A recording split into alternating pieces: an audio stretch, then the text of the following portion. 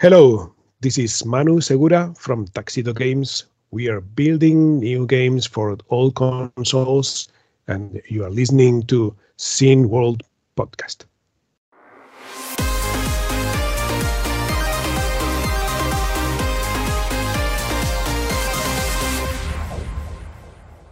Yes. Hey, it is the Scene World podcast. I am being me.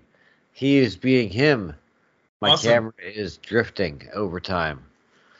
And yes, this is the Scene World podcast. In a minute, we will be talking with Allison, the head of marketing for Kunlun, which is putting out Club Koala in China. And we'll be looking for an international release to the U.S. and Europe as well. Before we do that, though, Jörg's looking in wonder because normally he does all this because he knows exactly who we're talking to, but I deleted my notes before Yes. this recording. Also, I did some background research before this, so I knew what the hell we were doing. So Awesome. Yeah. Before we do that, though, we got some news. I don't know who wants to start, or if we may have the same news. So I don't know. Well, though, first news: the Women of Gaming organization released their manifesto about non-toxicity in gaming when women are involved. And just the other day, I was playing the new Counter-Strike 2, which totally replaced CSGO. And I was playing it with a friend. And as soon as people in the voice chat noticed that she was female, there were comments like, die, bitch, and stuff. So there's a post shared by Dina Zudorenko about it, and she is the co-founder of GameTree, the social network for gamers. And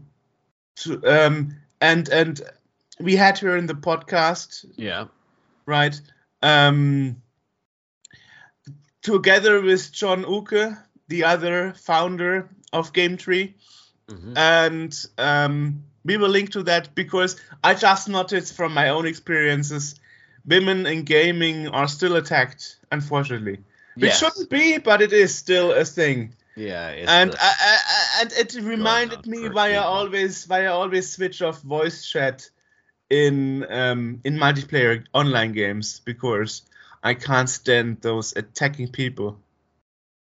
And I asked her, like, how do you handle it? And she said, like, ignore it. But isn't it sad that you are part of a voice chat where you fight against each other and you have to ignore isn't it sad what where you have to ignore it? I mean, that's the shitty thing. It's like you shouldn't have to. Right. You shouldn't have to ignore that. You shouldn't have to put up with it to begin with. That's garbage. And then, of course, half of the other conversation was like, speak English, because people were shouting in other languages. I'm like, come on, seriously. Never mind. Anyway, it's important. But it's not only Counter-Strike 2. This is across the board. It happened to me that I was playing Among Us with somebody from Chile, and we were on the North American server, right? Oh, don't go on those at all. Those are disasters. And when people notice that my friend is Spanish speaker because of the grammar errors she did, people switched to Spanish and was like, guys, can we please stick to English? Because I'm not getting a thing, And they're like, well, at least they were kind enough to switch to Spanish when they realized that she wasn't a native English speaker. But which is bullshit because I'm not a Spanish speaker. That's why you speak English. But it was a that wasn't a an act of impropriety or being mean or anything like that. That was trying to accommodate someone. Yeah. And it just happened that it proved to be it put you at a disadvantage. But usually you would be like, yeah, I would expect them to yell at her for speaking Spanish or something. Well, in Among Us, you don't speak, you type. Yeah, right. Yeah. Yeah. Anyway, Well, I got a bit of news here. If you anyway, I'm not finished with the sentence yet. Well, then carry on. So no, I totally forgot what I wanted to say. Yes, but it also helps at places because a few months down the road, her Steam account got hacked. And I noticed it because for once I'm not chatting with people on Steam Chat because I think it's garbage. It's not a very good chatting system. Steam is for game, not for chatting. Yeah. But still, she started speaking to me in Spanish. And the first thing I did is I emailed her and sent her a message on WhatsApp saying, "Hey, your account is hacked," because I knew that she wouldn't even try speaking in Spanish with me.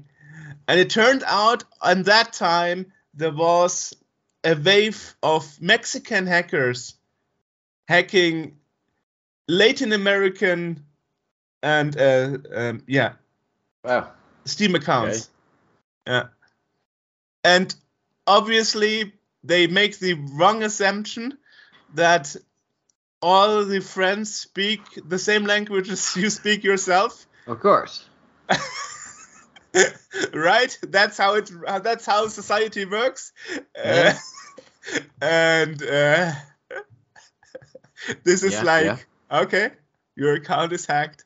And of course, it was pretty rough to actually tidy up a once hacked account, because what is special about Steam, what I just learned is you can block somebody, unfriend somebody, and the other person can too do, and then you have to unblock a person from both sides.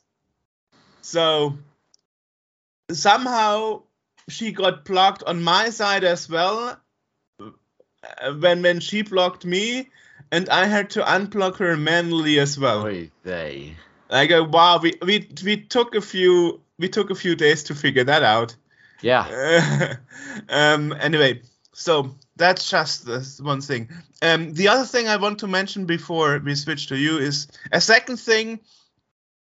John Draper did something, a third update to his groundbreaking CrunchCom project, which is now live on YouTube and can be watched. And connected to that is also he got a Patreon now, where you can get support and exclusive details. And the interesting thing is about this about those projects is he also got a panel with all those old hacker people on his YouTube, and even Steve Wozniak is part of one. Really? Yeah. Steve Wozniak strikes me as the type of guy that is really cool and friendly and open. I bet we could probably get him on our podcast if we already tried 8 times.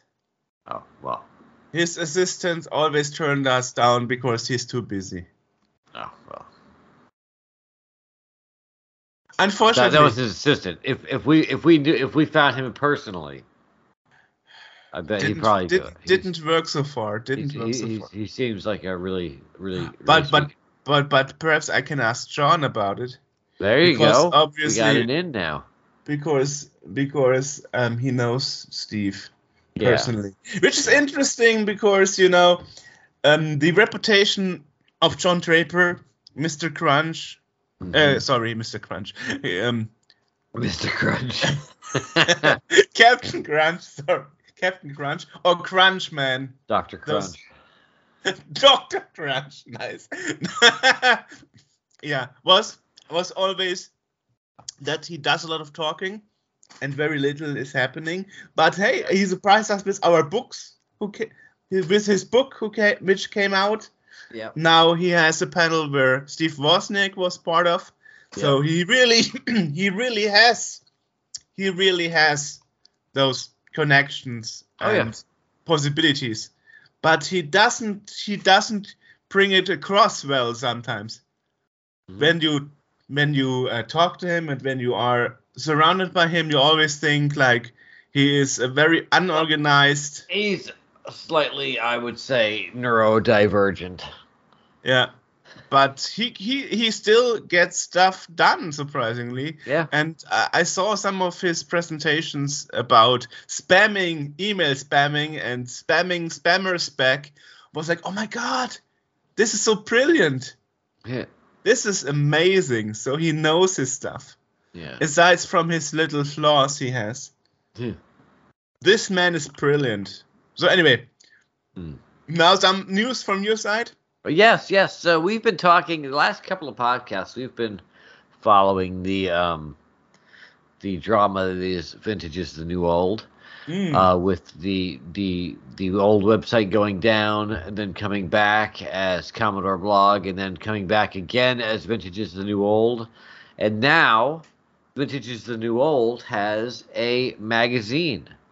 It's a PDF. It basically sums up the month's articles, from the website with some vintage advertisements and stuff. So it feels like you're actually reading a magazine from the time. And that's available. It's free. It's on their website. Awesome. So you can download that, and it's. I was looking at it before. It's actually pretty cool looking. Just for your info, when Commodore is awesome, was before Vintage is the new old. Yes, Was actually starting as a project. John, our loved staffer, actually interviewed Kitty about her plans. So if you go in our archives at sceneworld.org and put it in the search, you will find a very early issue from the Steamworld Disc Mag where we interviewed her. Okay. Sorry, where John interviewed her. Yes. So I just wanted to say, Kitty is a beast. She totally took over the project again. Oh yeah. But it's weird. I don't understand why was there no coordination. Like, hey, I give you permissions to my domain. And here is the WordPress installation, and now they had to shut down the old domain, get new domain, and getting the old stuff from an archive to re-import to WordPress. What it seems like the guy that was Paolo.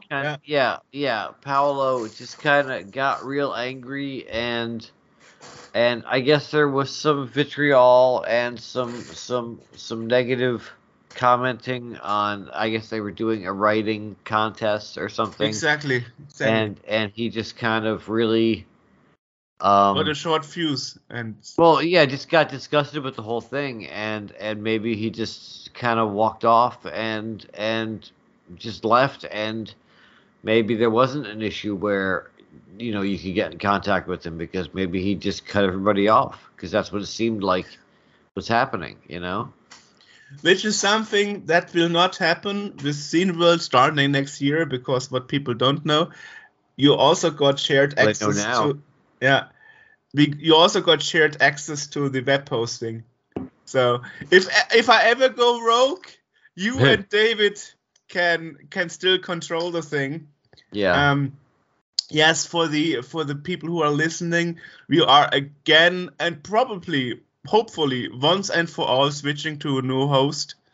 And this time we made sure we got unmetered traffic, unmetered web space. So now our podcast can grow without hitting boundaries. Yeah. And we and our new provider is actually having a team access feature where it allows other people of a project like yourself and David, our webmaster, will have access to the web space as well.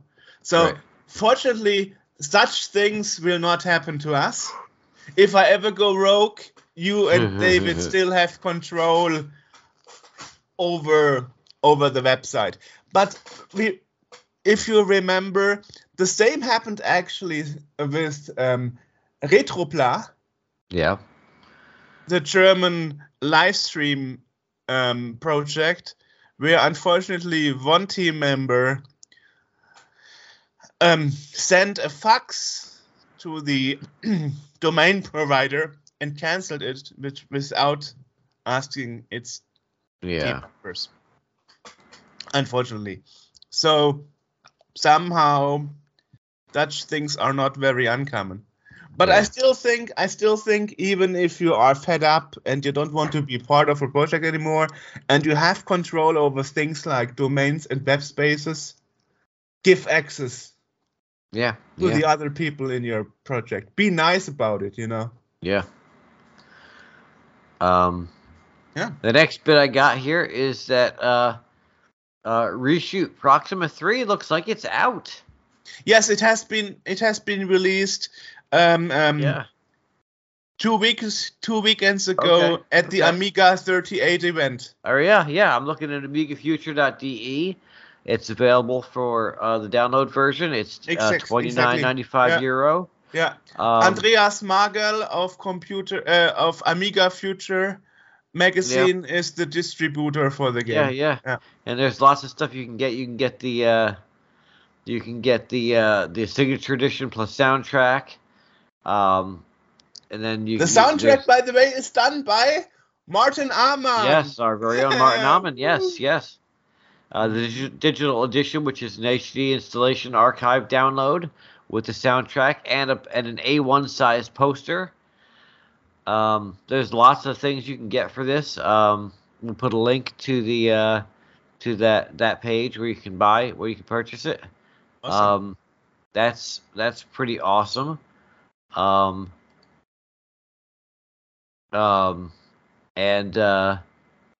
what's the other thing I got here? Going along with games, Doom for the ZX Spectrum has been released. But there was sorry, you're right. There was a Doom for the VIC-20. Yes. Not the ZX Spectrum. Well, there's been a Doom for everything now at this point, I feel like. But the Doom, one thing, the Doom for Commodore 64 requiring a super CPU is not very famous. Yeah, it's not right.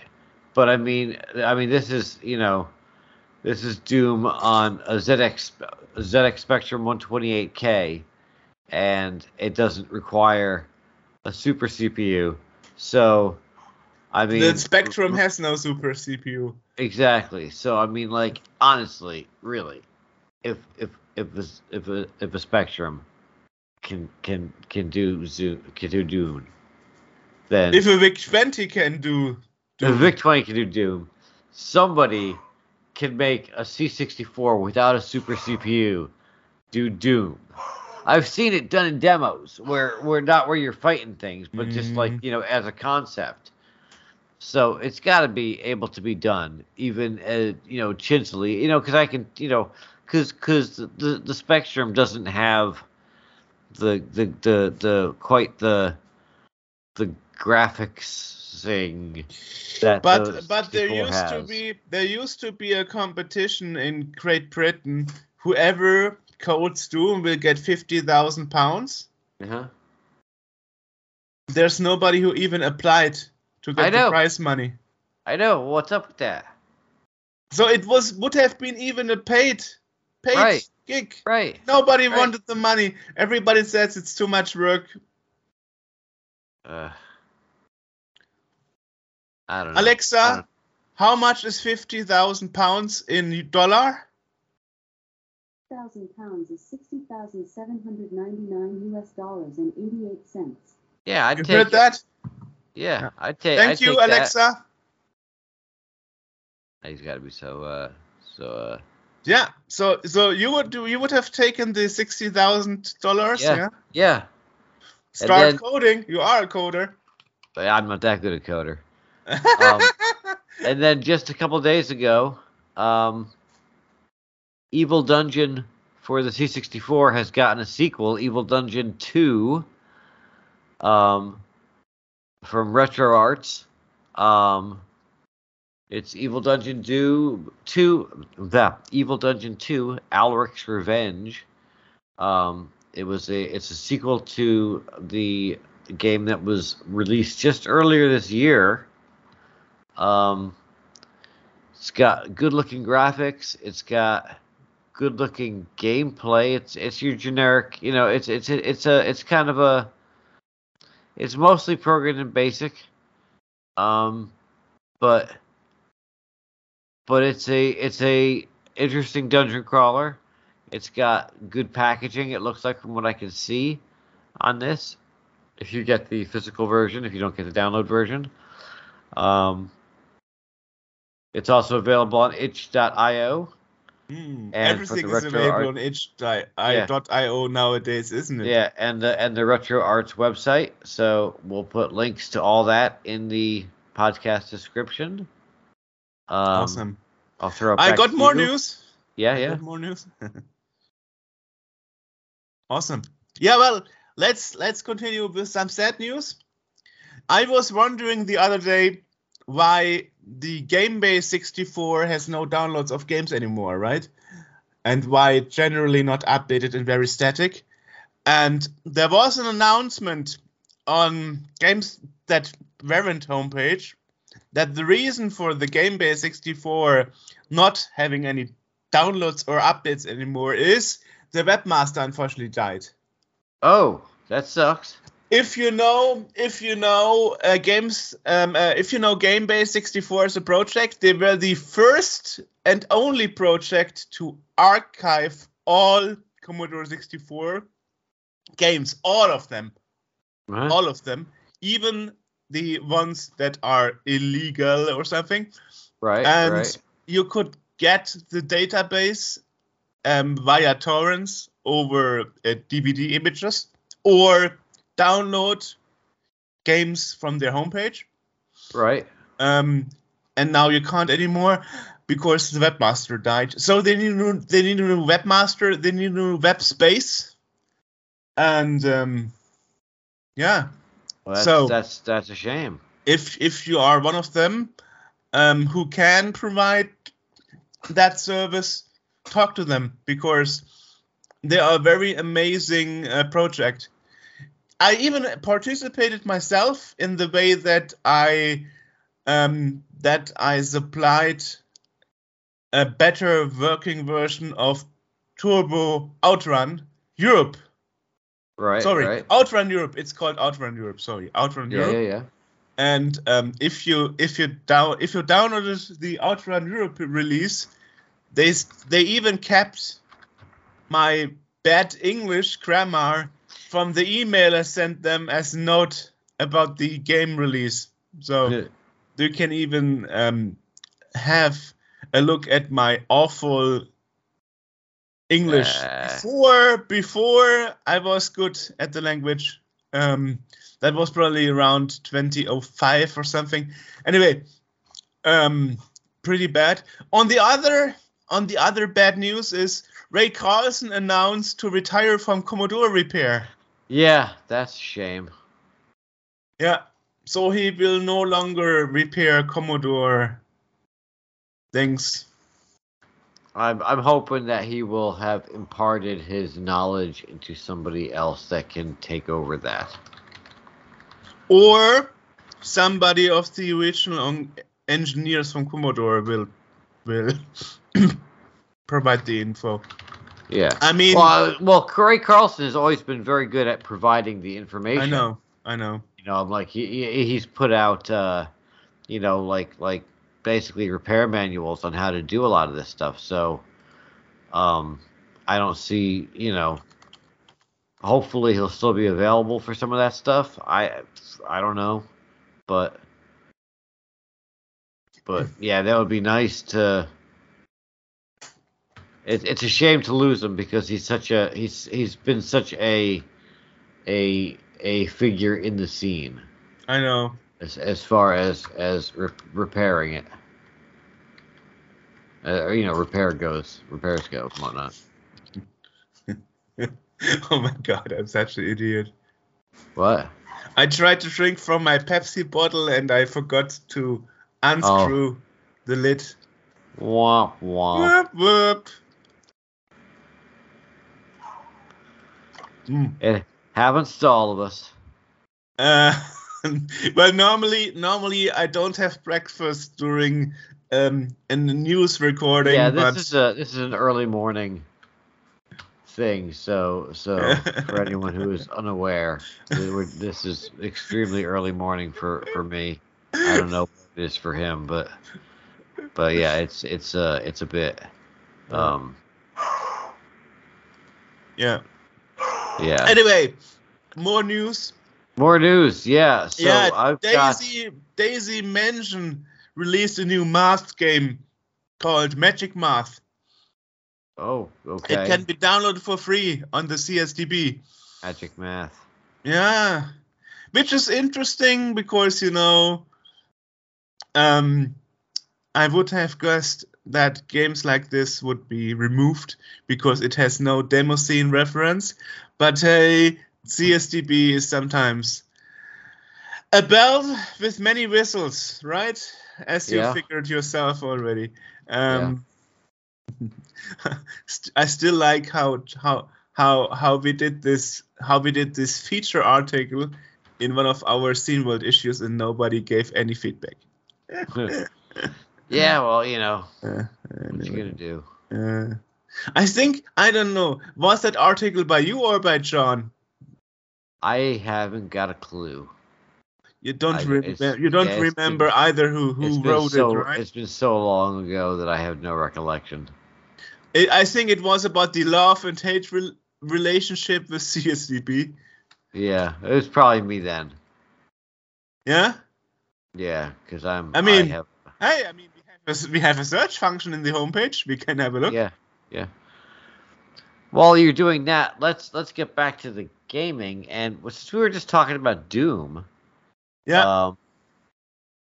The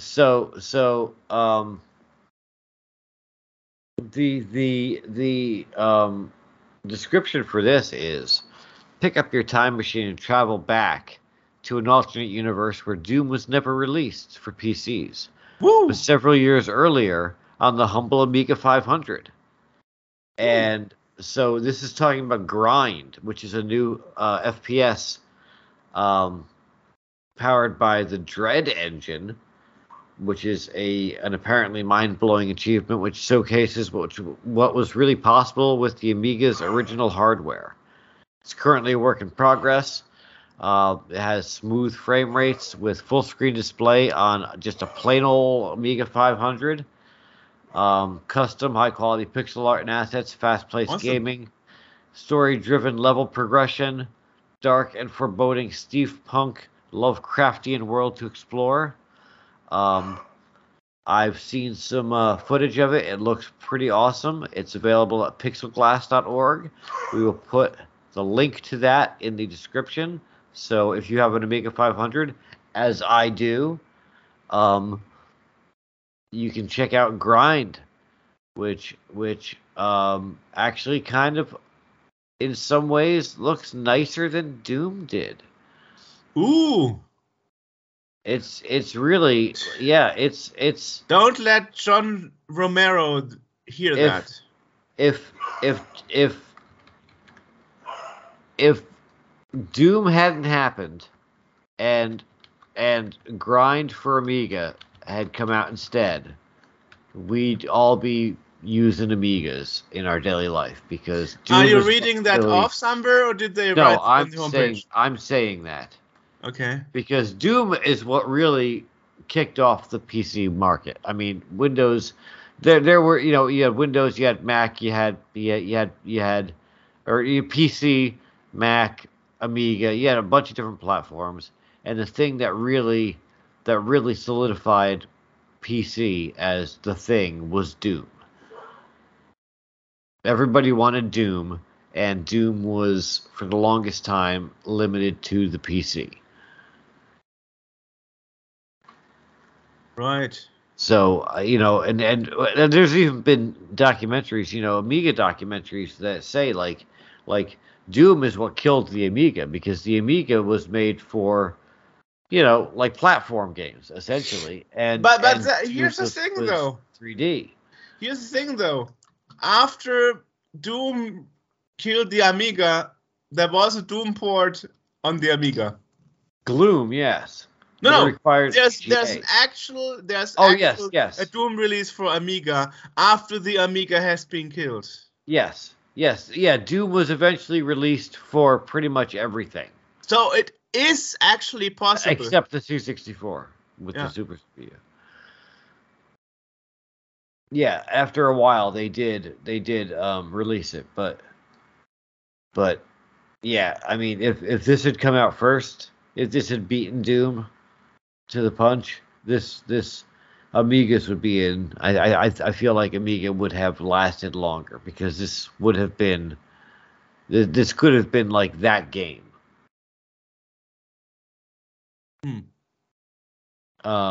Also, since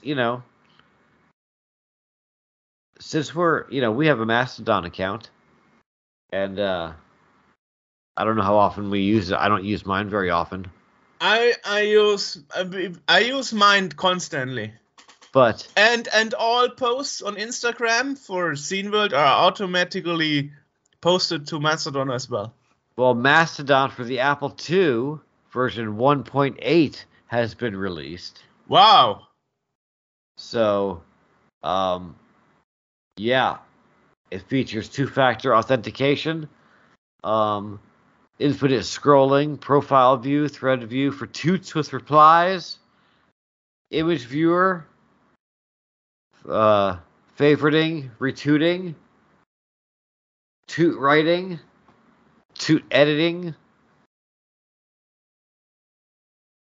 bookmarks, polls. Awesome. Yeah, it's I'm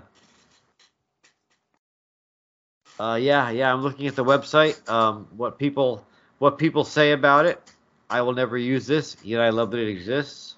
Another person said absolutely pointless, beautiful work. So I had to look. The opinion article about CSDB was released in 2015 by you, AJ. Of course. In an article called CSDB Borked. Yep. In issue 25 of Scene World. Yes. Sorry, 24 of Scene World. I recall. I vaguely recall that. Mm-hmm. I remember we internally we discussed if we should release it, because it could cause some shitstorm, and nothing happened. Yeah. Well, now if we want to retoot that on Mastodon on our Apple II, we've got the software to do it. Awesome. Now we do a belated shitstorm. Yes. Awesome. And then my final bit of stuff, and it is also Apple related, which is that the Blue SCSI transfer utility has been released for the 68K Mac. Mm-hmm. So that runs the Blue SCSI transfer. It's a Mac app that runs on OS Mac. Yeah, well, it wasn't even Mac OS. It was just OS. Their system, system 6 through 9, that allows you to pull files and put them, pull and put files directly from an SD card. Awesome. So that's lets you get rid of your old SCSI hard drive, and which we shouldn't. We should do more new. We should do at least not more, but at least new floppy clones. I would love to have new floppy clones, but And not just tossing out the old floppies, because if we toss out floppies and have no new floppy drives, how do we read the old media anymore? We can't, because there are no drives anymore. You're correct. You're correct. Well, that's bullshit. Don't toss out your SCSI drive. Just saying it. Well, I'm just saying that a lot of SCSI drives are not working so good anymore because they're old. That's why I said we need replacement mechanics. Yeah, right. That would be nice to be able to do. But in the absence of that, if you have a old 68K Mac and 68K Macs and early PowerPC Macs ran on SCSI. I mean, everything was SCSI, and so if you've got your Quadra 660 AV like I used to have, that had a SCSI hard drive. My 2.1 gigahertz quantum fireball, not gigahertz, my 2.1 gigabyte quantum fireball SE. That was major storage. I had IDE versions of that. Yeah. Which now is called, by the way, PATA, Parallel ATA. But back in the day it was called IDE. I know, yeah. So they totally changed the name of the interface. Yep. For some reason. Yeah. But yeah, so everything, the CD-ROM drive and the hard drive were all SCSI. Which is funny, because originally it's called SCSI, but everybody says SCSI. Yeah.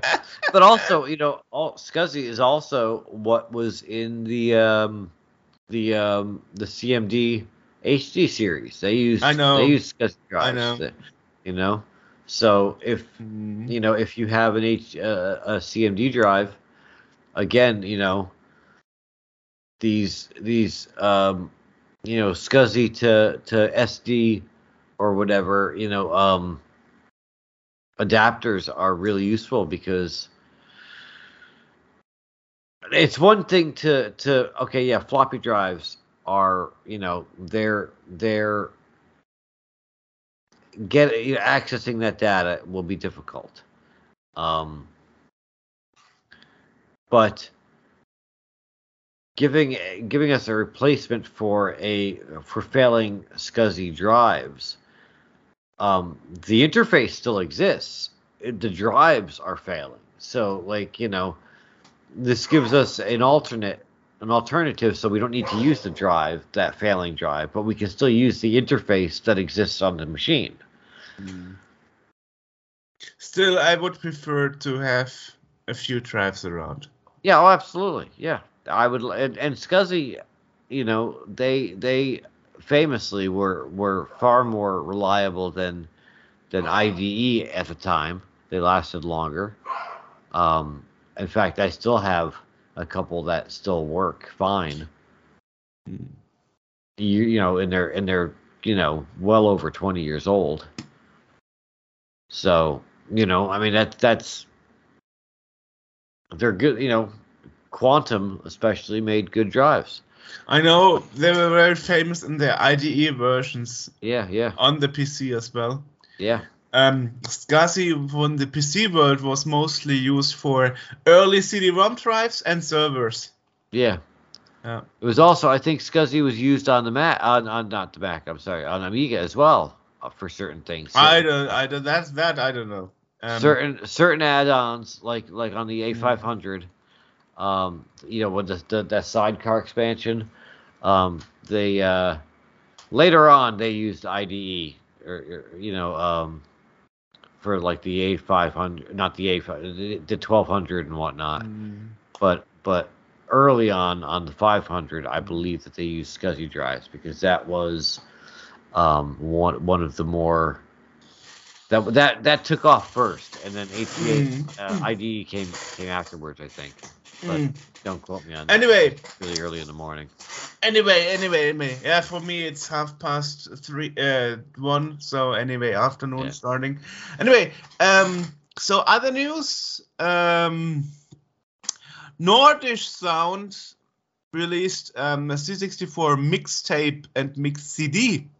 Nordish Sound is the composer who did for the last Steamworld issue 33 the Chinese Blossom tune.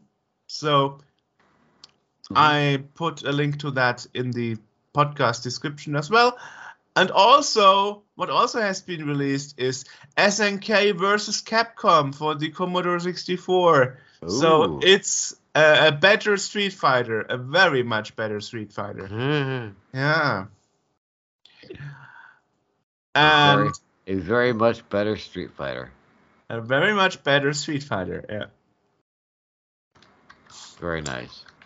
And also, Grundislav Games, the very known creator of point-and-click adventures, for HES, Adventure Game Studio games, Grundislav Games released a new website. So the URL is grundislav.games. And it was actually one thing I suggested to him during that time we did an interview for the podcast. I said, why don't you get a .games homepage address? Yeah. And then he did. Grundislav.games. Nice, Very isn't nice. it? Yeah. And also, one of our guests in the past, Dixon Wu, who is founder and organizer of retro.hk, Yeah. is in a feature in the Only Live Once magazine in the People of Hong Kong chapter, speaking about preservation of video game history in Hong Kong. Right. Isn't that awesome? Yeah. Yeah. And also, a while back, Flappy Bird has been released for Excel. So if you want to do more with Excel than just spreadsheets, Flappy Bird might be your thing. And then there's another topic. At Gamescom, Cyberpunk 2077 had their Phantom Liberty storyline DLC. Right. And here's the thing that's very common, not uncommon, that CD Projekt Red is doing now. And they raise these system requirements for the base game alongside the DLC. Really? That means if you bought the game 3 years ago when Cyberpunk 2077 was released on the PC, and it can happen that even if you don't have the DLC of Phantom Liberty, and you get new updates for the game, for the base game, it will not work at some point anymore.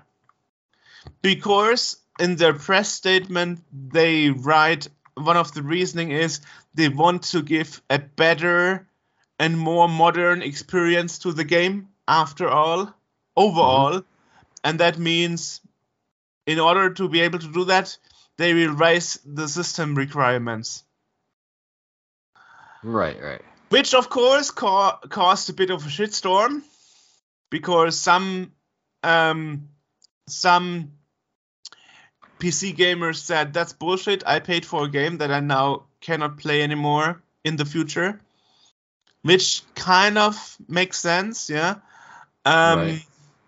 So, well, for example, I had a 1650 GeForce in my PC. It's no longer supported. I had it installed on an hard disk drive, no longer supported. The VRAM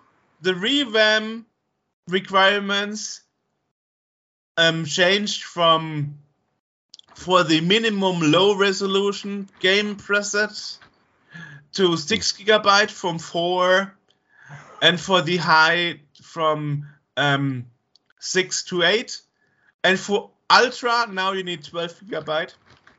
Right. That also means not only is the 1650 GeForce GTX no longer supported, but also the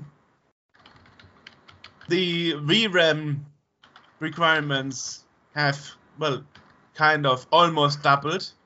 That means even if I would have been stuck with the old card, I wouldn't be able to run it anymore because memory would go out.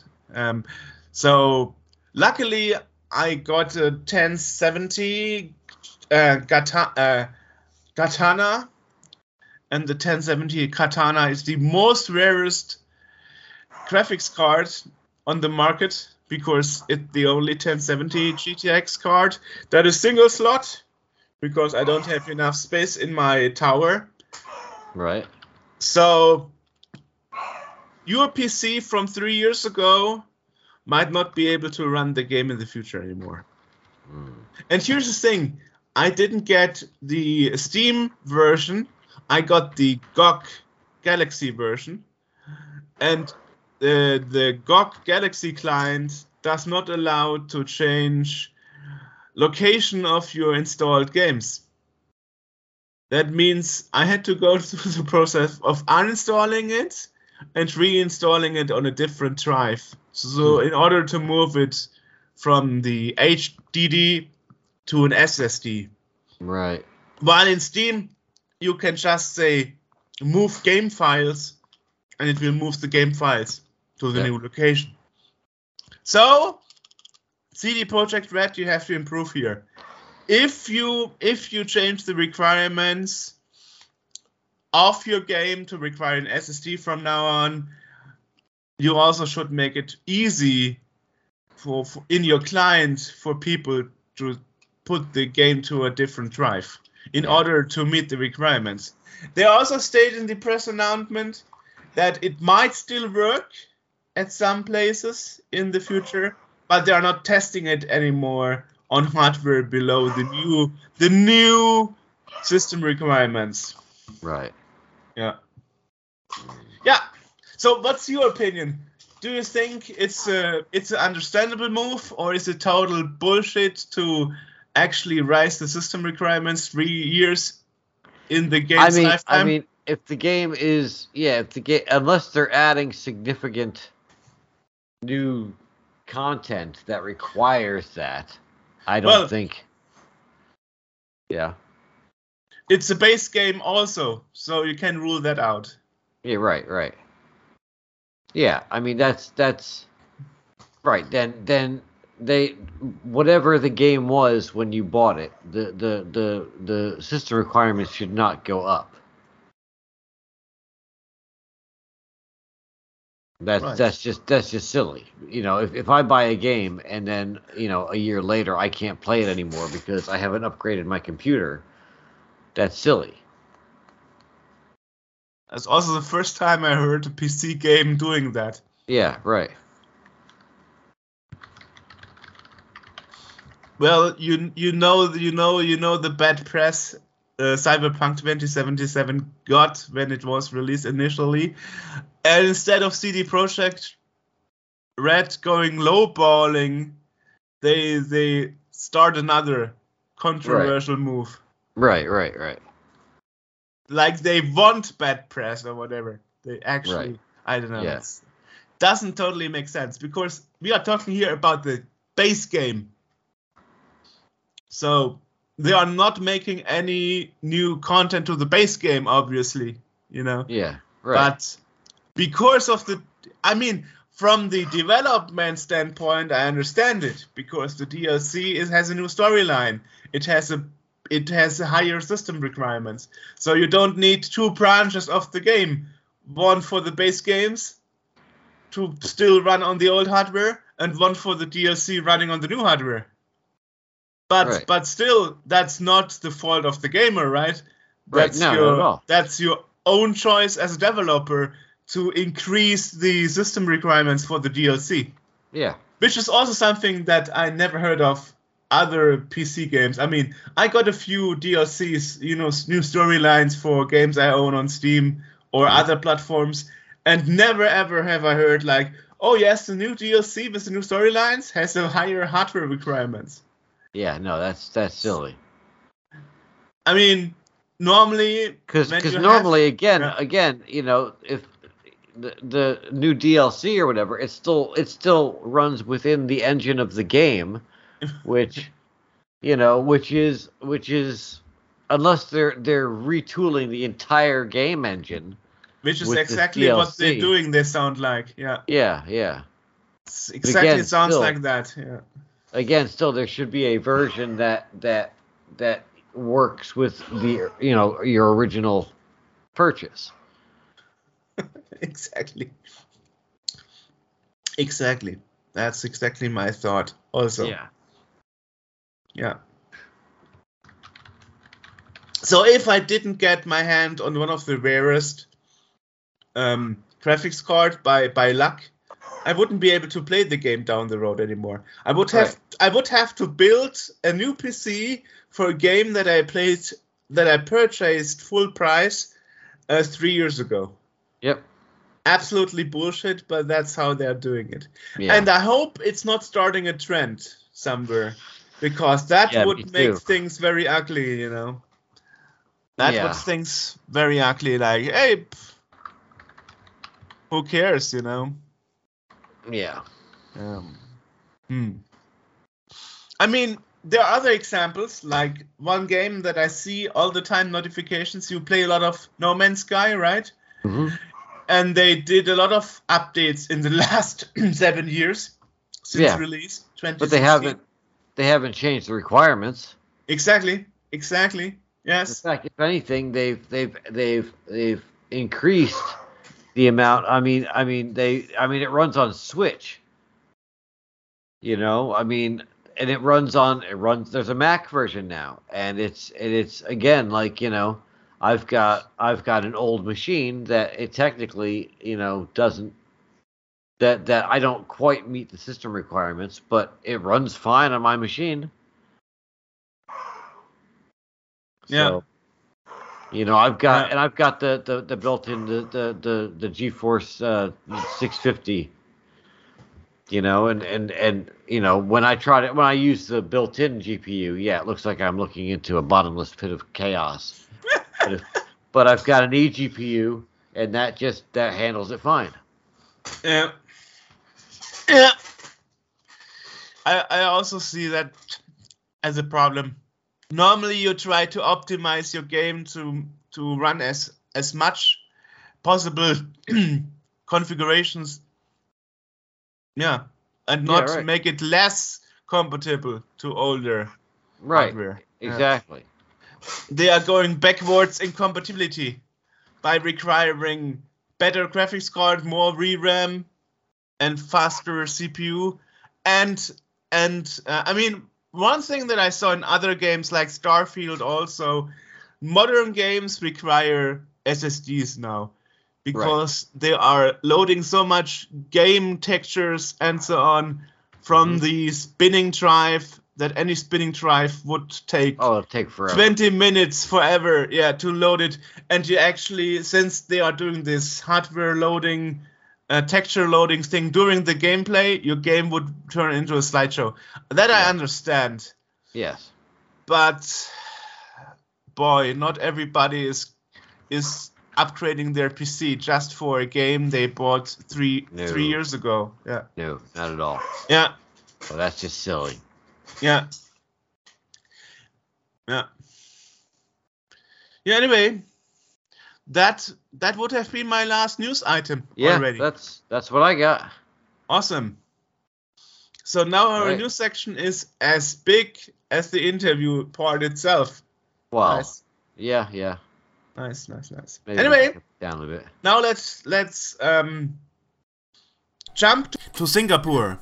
Yes. And talk to Alison from Kunlun. Indeed. Yep. about Club Koala. Bye-bye.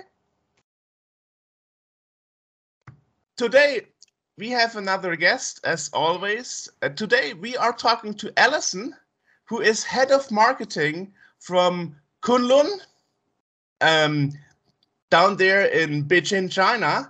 And you are responsible for the product Club Koala, which we will be talking about today. So nice to meet you. Welcome to the show. Yes, welcome. Nice to help me join your show. Yeah, thank you. Nice. So let's talk a bit, because that's what we usually do with our guests at first. Your history in working in the computer or gaming, I would say edutaining business. I don't know. Is this edutainment? Would this be considered edutainment? Because this feels more like it's kind of like a beefed up Minecraft almost. Is that accurate?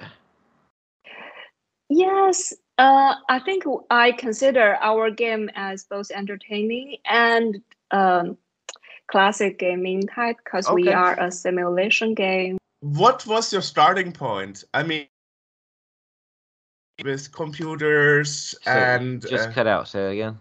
I mean, what was your starting point with computers and in the industry? Perhaps you can talk a bit about yourself? Oh, okay. So my name is Alison. I've actually working for entertainment and gaming industry for over 5 years. Before that, I was working for education industry, and I joined entertainment industry, or so-called entertainment industry, is when I was working for my previous company, ByteDance. So I worked there for 3 years, and I accumulated a lot of experience in terms of bring the fun and engaging content, especially for our overseas customers. And then I joined my current company, Kunlun, because I think the idea about creating a gaming universe is really fun, because I see the success of TikTok as it lowers the standard and lower the bar of creating short videos. And for our game, I think the one thing that interests me the most is I think we can lower the bar of creating games. So that's my original motivation for joining the company and joining this project. Yeah, well, I hope you don't mind that we are asking all those questions, but we are trying to get the broad picture of our guests and what they are doing in the industry. So we are always asking, not only focused on this one product, but also getting a whole picture. Probably not very common for you to be asked what your starting point was, but this is how we do our interviews. Awesome. So, I mean, now the idea was also pitched to me at Gamescom, actually, at least, that not only are you able to create your own not only your own university, no, but I would say universe. Sorry, your own universe in the game, but also you would have AI companions to that run off of GPT that are driven by that, so that they're not just like your standard NPC that might have one or two things to say. You know, like they actually, like, you know, they can interact with you and have actual like conversations and stuff with you. Yes, I think except for the editor, I think another shining point of this game is the AI NPCs. That's true that these AI NPCs are connected to GPT models that can make NPC interactions more organic and more human-like, that you can interact with our AI NPCs like you are talking to real people. I think the best part is like we make our AI NPC that can have an even more immersive gaming experience, because they are not just GPT. They are not just a random talking model that you found online, but it actually fit in the whole gameplay. And the best part is not only you can interact with your AI NPC, but you can interact with your friends' AI NPCs. Oh. And get to affect your friends' gameplay as well. Because each player of our game is given an island, and anything can happen on this island, and your friend's island too. If you visit their island frequently enough, you can affect how their gameplay will be once they join the game. Yeah. Okay. One thing also that was interest me is what the target age group for this product, because at Gamescom it was pitched to me like a safe space for small kids and grown-ups. It's not for small kids, but it's for so right now we identify our game as 13 plus. 13 plus, so teenager. Okay. Yeah. Teenagers, yes. So that we want the game to be, of course, the game should be able to be played by all age. It's not like limited to a certain age group. And I think people of all ages should have the fun of playing our games. But it is for 13 plus. I think teenagers will find our game more engaging and fascinating, because they can not only interact with players, but AI NPCs as well. And I think teenagers, not only teenagers, but these talented people can start to create things. I think for anyone who has a passion to create things can enjoy the fun of our game the most. Okay. And the idea, the whole concept of having, I guess you call them islands, self-created universes. And you say you have also AIs. Every player has an AI companionship. And I wonder, this concept is pretty new. I think there is nothing like that elsewhere so far. Yeah. And I also saw, because I'm also watching some YouTube, obviously, where people report about China. AI and this artificial intelligence is currently pretty big in China. So every company tries to advertise their product containing something that is AI driven. So I wonder, this idea of Club Koala, was that rooted in the trend of AI, or did you have the idea before ChatGPT and all those things became hyped? Okay, that's actually a good question, and one because I'm currently in China, so that I've been noticing not only gaming industry, but actually a lot of industry are starting to utilize AI technology to boost productivity as well. For our company, which is Kunlun, our company actually start to develop our own language model almost the same time as OpenAI, because right now we already have our language model that has been commercialized, but it's only being used in China because the whole language model is based in Mandarin.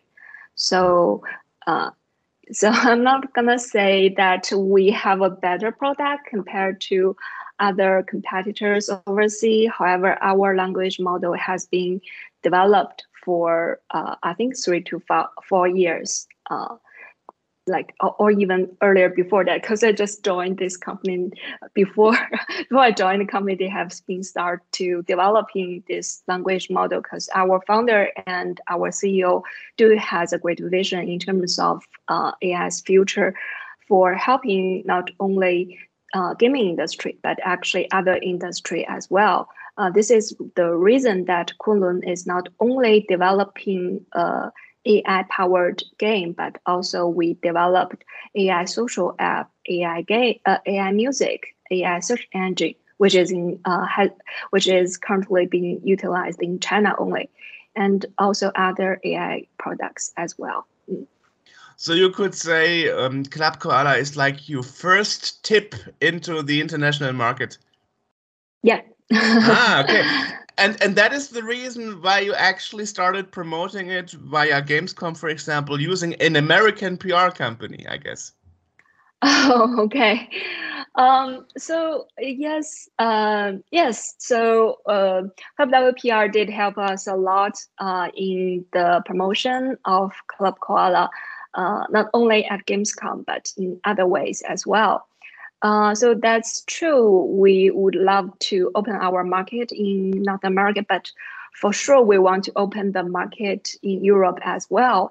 And the reason that we didn't decide to open launch the game in China mainly because right now the policy of gaming industry in mainland China is kind of strict. I think we need to work on more to open the domestic market.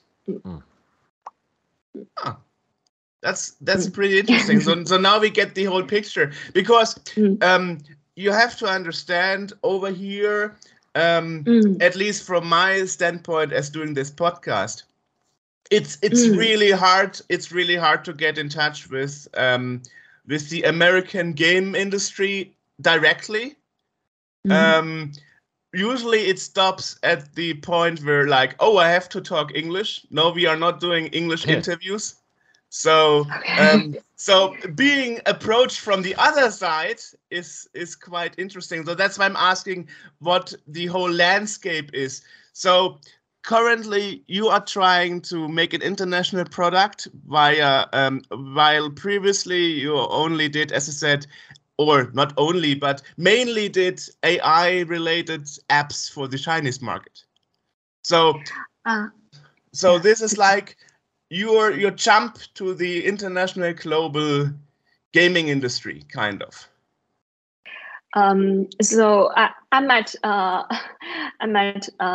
not be clearly described our company's products and the industries that they have been working on. So not only that we have self-developed so many AI language models, but actually our company has like almost 20 years history. And when we launch games, we have launched games before, not only in China, but in other countries as well. Some RPG games and some like board games. So for sure, this is our first challenge to create a simulation game. This is our first time. However, we did have a great history in terms of developing RPG games, which launched in mainland China and some board games in the overseas market as well. Yeah. Okay, interesting. And also what I read in the PR material and so on, you are soon starting an open beta of Club Koala? Yes. So let's talk a bit about this, perhaps. So what's the next steps in the product launch? Okay, so our most important step would be the beta test, and we are working really hard to make the beta to go as we scheduled, which is January 2024. I really hope that it could catch up the schedule. Yeah. And this beta test, we will open only to our Discord server members, because Discord server, which has been created since the beginning of this game, there are certain members that has been growing with the game for quite a long time, and they got suggestions about our games, some of our games gameplay, and they actually designed some paths for our game and some avatars for our game. So this beta test will be Discord members only. Yeah. Interesting. So it's the product will be very community driven.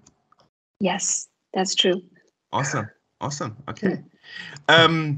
So now, I mean, I saw the picture, I saw the videos and the promo material. So perhaps let's describe for the audience what's your typical. I don't know. If you, I don't know. I would say if you spend 2 hours in the game, what would be the usual gameplay experience like? Let's say you are sitting there and you are starting the game. Mhm. What are the first steps you are doing? Perhaps describe a bit the gameplay, I would say. Okay, so the major gameplay is island construction, that you get the chance to collect resources and do fishing, gardening, and cooking on the island, and you get to building your houses, and all the architectures on your island can be built by yourself, and you can decorate your island as well with so many plants and items, and you can decorate the inside of these architectures as well.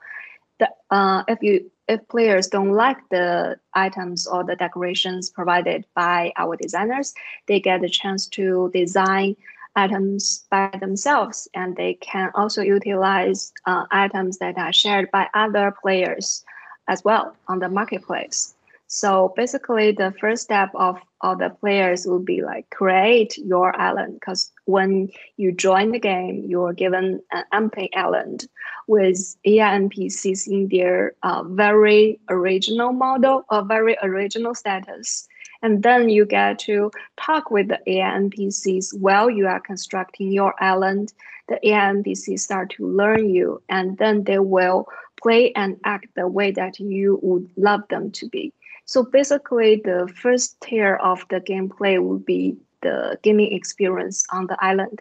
And we want the island to be a simulation game, but in a very different type. It's almost like simulation with role play.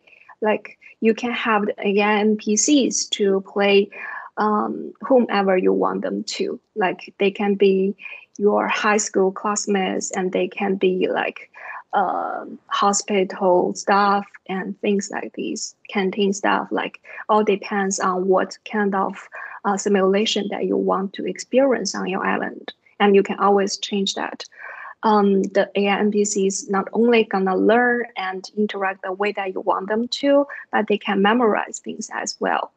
They are truly like real human beings. Yes, and that's the first tier, and then you can navigate other players' islands as well, because you can visit your friend's island, and some friends might have create a different island with different roleplay games that you can interact with their NPC. And if after the island exploration part is finished, you can play some mini games. These mini games are like treasures.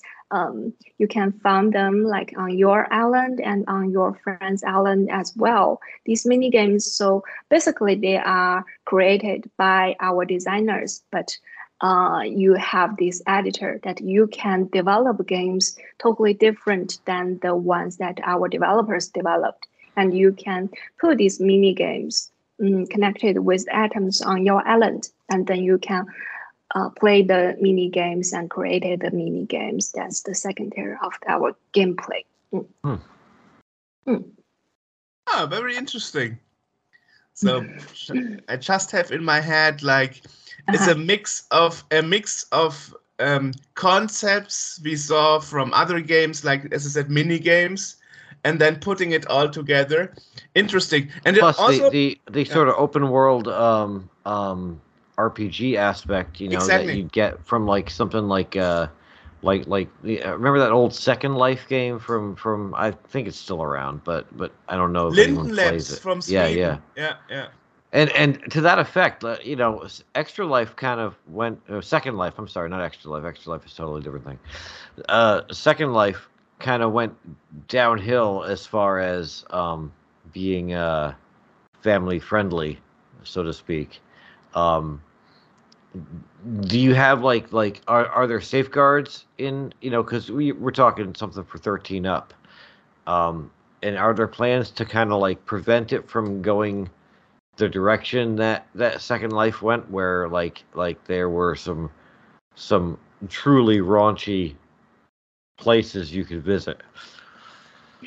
Yes, and we just decided to put that into our game, I think from last month, because we were talking about like what kind of challenges and quests that we shall have the players to experience on each island, and then we decide to have these. So we kind of want to have a balance between an RPG and a simulation, because if it's an only simulation game, it will lose some fun of this.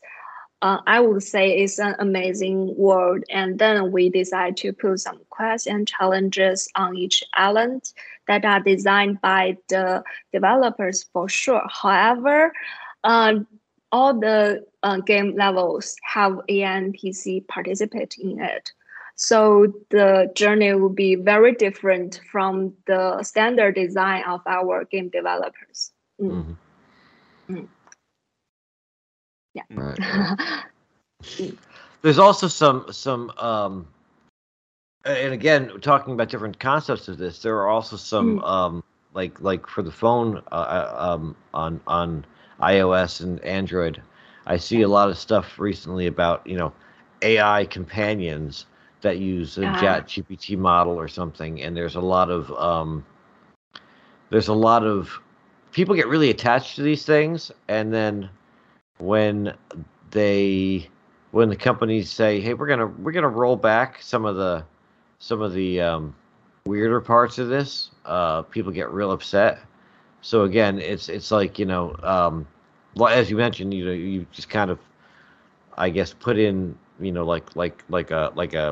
like a limit to how kind of weird it gets. But yeah, it is a lot like these different kind of disparate bits of role playing and open world creation and simulation and kind of sticking this all together,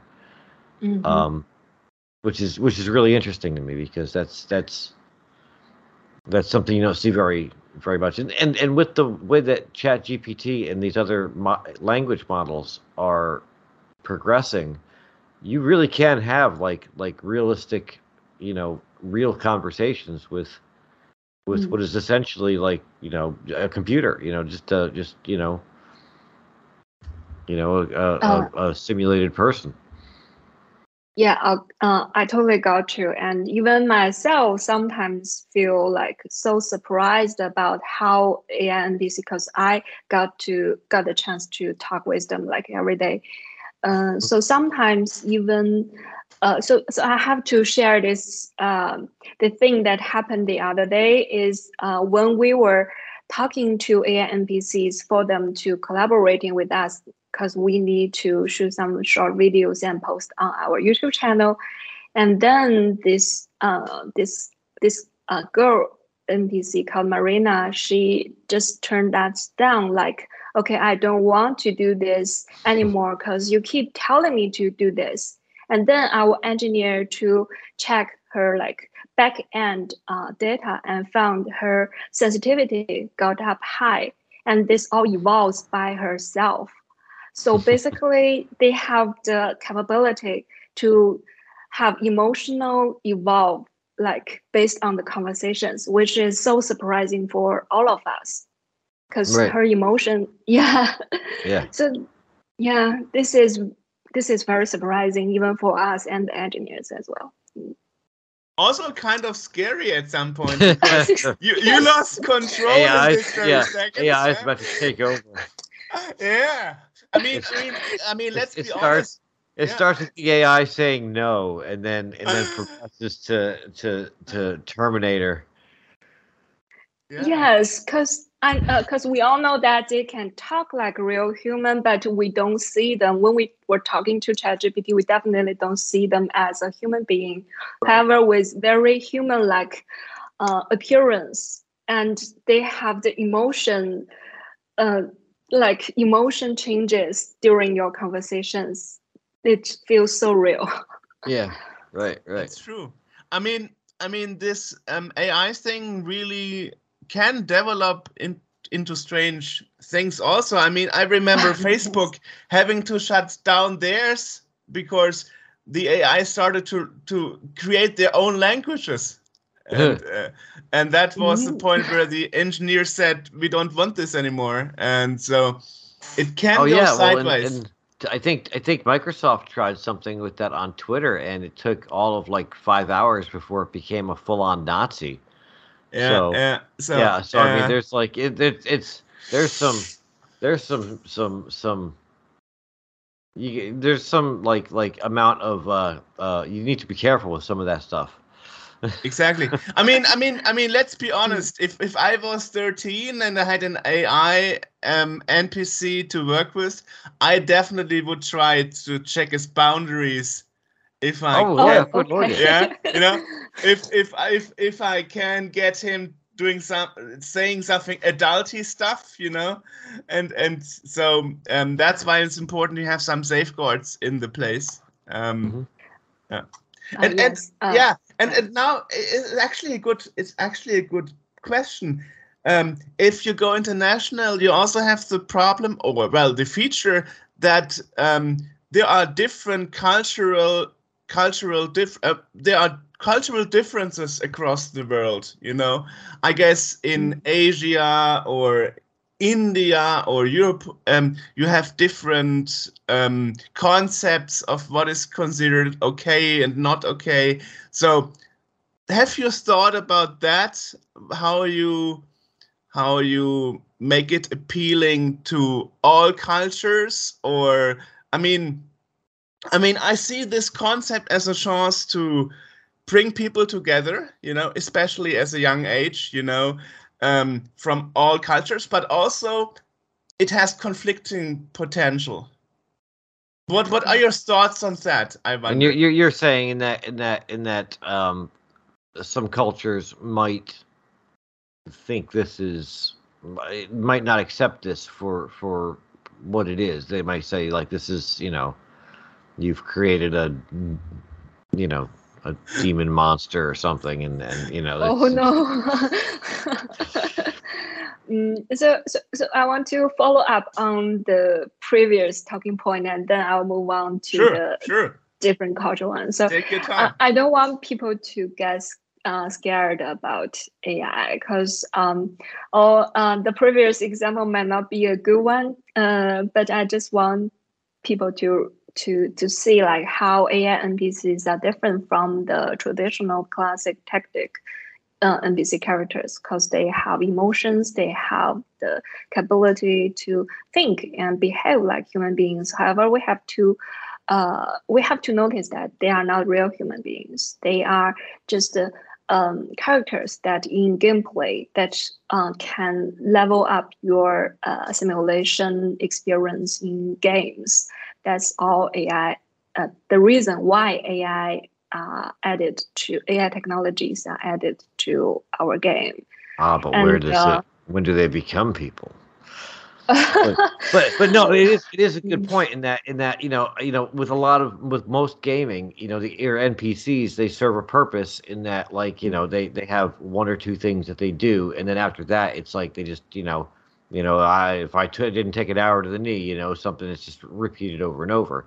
And to have like a dynamic NPC that even if they don't serve a purpose after their time is up, to still be able to answer you in a dynamic way and still be able to hold a conversation would, I think, for a lot of games, would make that game so much more immersive for the player, just to be able to know that this guy over here isn't going to give me the same answer every time I go and talk to him. Mm-hmm. And and that the game is created by the idea of our CEO, who is also the father of a daughter. He actually wanted to create a game for his kids to be able to play with. So I think the reason that he thinks that his daughter is very suitable for the game as a player is because, like, as from a father's point of view, he wants his daughter, which is a little bit introvert, to have a place to freely speak and communicate.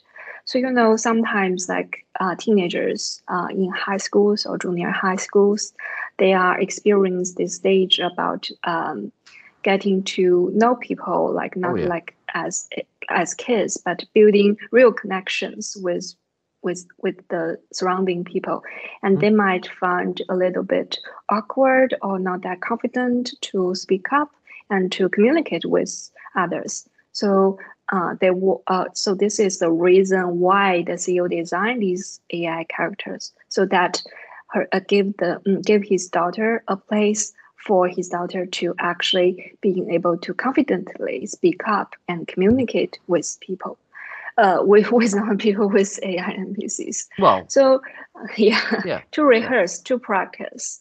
Yeah. Mhm. So this is the reason in the first place that we want the AI NPCs to be added to our game.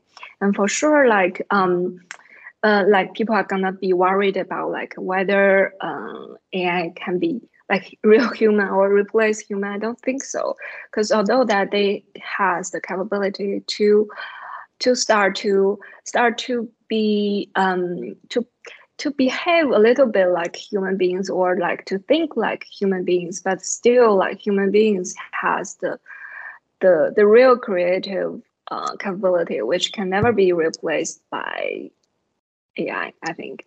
Let's Right. hope so. Let's Plus, hope they so. don't have robot bodies to murder us all. That's another story here. But yeah, no, you make a good point in that for a lot of adolescents, it can be difficult to and I went through this phase. I'm sure Yerk did.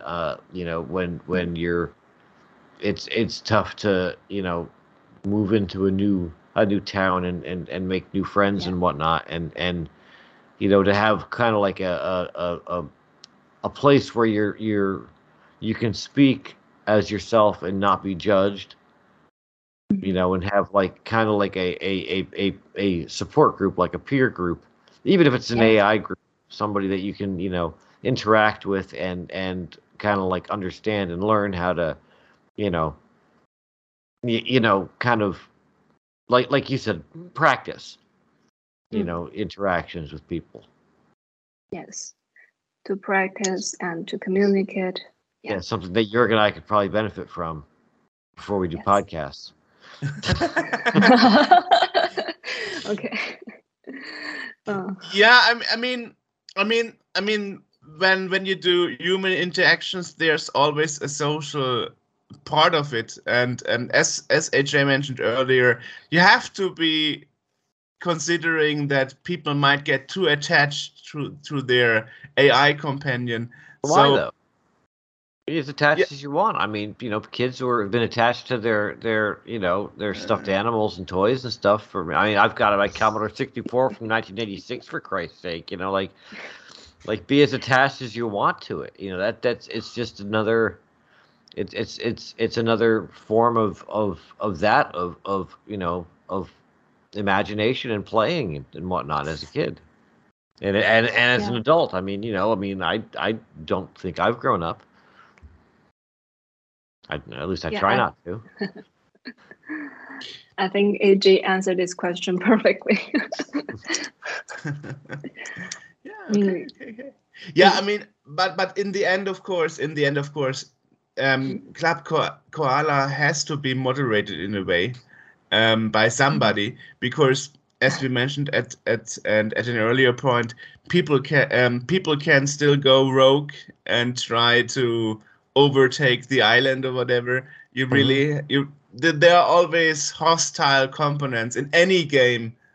I mean, and even you will be facing with evil people that try to take advantage of whatever and try to go rogue. So Well, and maybe that's just comes down to quarantining that person's island, so that they can't, people can't go to it and they can't leave it, because if they leave it, or if people go to it, it's going to be they're going to be exposed to hate speech or something like that, that's.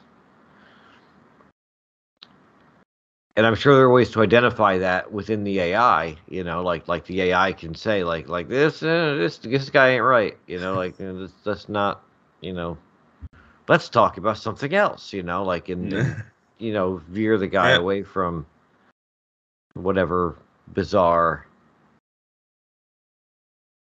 things he's trying to talk Yes. about. Yeah.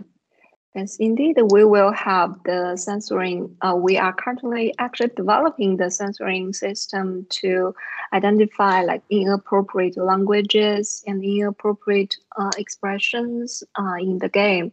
And we will like has policy to be executed or when things like these happens because it's a 13 plus game. We did want to build a very safe and healthy place for all the players to enjoy the fun of the game instead of like make the island or make this game into a place that is not is filled in with like inappropriate things. Yeah. So now let me asking one thing from a European standpoint.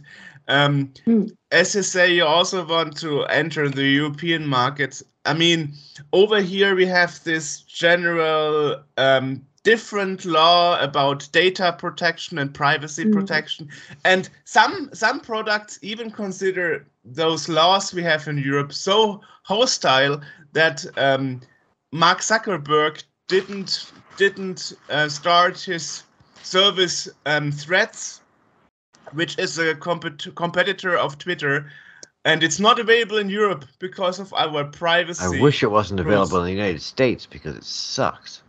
Yeah, yeah.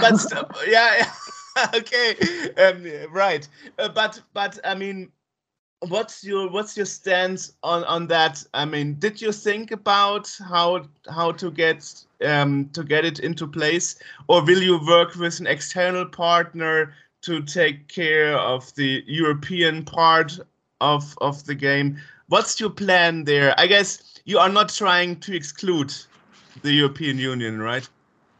Of course not. So for sure, we will definitely follow the policy of the country that we are gonna launch the game, not only North America, but European countries as well. That's for sure. And in terms of data, we did have Opera. We do have Opera as our consultant. We will totally follow any policy and other rules that made by the country that we are gonna launch our game. And right now we are actually have been working on this part for quite a while, and we do know that Europe Union even has much more strict rules not much more strict rules, but yes, a very strict rule in terms of data save, and we will totally follow the policy made by the EU. Yes. Okay. So what's the milestone planning now? You said the beta testing will start in January, and what will happen after? If you can talk about it. If it's a secret, then don't tell us. And can we be beta testers? Because I would love to try this. Well, of course, I will send invitation email to both of you by myself when the beta launches. Awesome. Yes. Okay. I will. And I will put give our you email very address in the limited. chat. Yeah. I will give you some limited items. So, for example, I will give you a dragon if you want that. Awesome. Sure. Or I might set your AI and PCs very different compared to others. Okay. Perhaps that little monster AJ talked about earlier. Okay. So after beta, we will collect our players' feedback, especially the ones that have been creating and growing with the game for quite a while, and we will make some changes, maybe based on the users' feedback, and also we will see whether we will have another major change in next year. Because right now we are developing the editor, and we are thinking maybe we can even improve our editor to another level, because our our editor also use a lot of AI technologies, and there has been a huge advancement in even the coding area for game development in the past few months. So we were thinking like maybe it's time for us to even develop an even better editor, because we actually see our game not as a gaming project but as a gaming platform. We want it to be a huge platform with multiple tools for players to utilize with, so that this work can be totally defined by players themselves. So we will, and I think we will like do some major changes to our editor as well, so that player can has more resources and more tools to actually develop an even cooler gaming world. And then we will do another round, which we call it like public test. And this time we will actually be public to people who are just new to the game. They might never experience Club Koala before, and they didn't actually join the community to participate in the creation of the game. And we will see how that goes. And then hopefully, if everything goes as what we expected, we will launch the game by the end of next year, 2024. So basically before Christmas. Nice. Yes, before Christmas. Awesome. That's so exciting to hear, from your standpoint, because I mean, over here, I guess it's the same for HA in America. We often hear in the media and stuff like, oh, Chinese is just copying stuff, ideas from other places. I've never heard that. I mean, yeah, you never heard that? No. I mean, usually from us, it's China is where all the stuff is made. Like China Right, is where all the right. stuff is invented. Right. But I mean, there was some cases with in the mobile sector. I mean, if I'm not mistaken, Huawei, for example, is even forbidden in America or something. What is it? Some places. Huawei is forbidden in America. Oh yeah, but that had nothing to do with that had to do with I don't remember what that had to do with. That was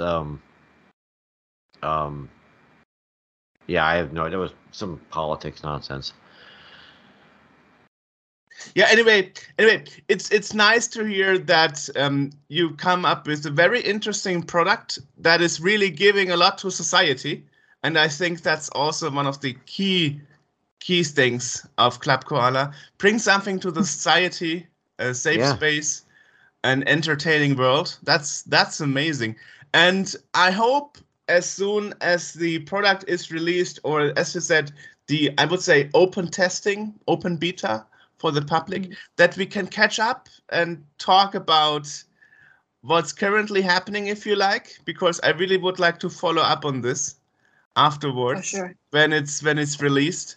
This is like totally amazing, and I'm really looking forward to having, well, the possibility to look into it, even though I'm not, as you said, part of your Discord community. So I can probably join now. yeah, as I said, I probably have to join now. Right. Yeah. Yes, just search Club Koala and you can join our Discord server. It's in Oh. Halloween theme right now. Yes. Awesome. I've got the invite and the email, but it opened in the web browser, and I got perplexed and didn't actually. Okay. I'm going to do that now. I will look at it later. Well, because normally Discord links I thought opened in Discord, but no. Invite. Oh no! If I hit accept, then it opens in Discord. Exactly. All right, I'm doing that right now. There we go. Yeah, Now, awesome. And then Discord is updating because that's all Discord ever does. Yeah, because Discord also has a web version, and it first tries to access that. Yeah, that's exactly how it works. All right, amazing. Yeah, super. So we got almost an hour full. That's super amazing. Really. Yeah. All right. Yes. Awesome. So talk to us then, right? Yes. Thank you very Bye-bye. much. It's so great to talk to both of you. Bye bye. You Have too. a nice day. Great talking to you. Bye bye. Bye bye. Bye bye.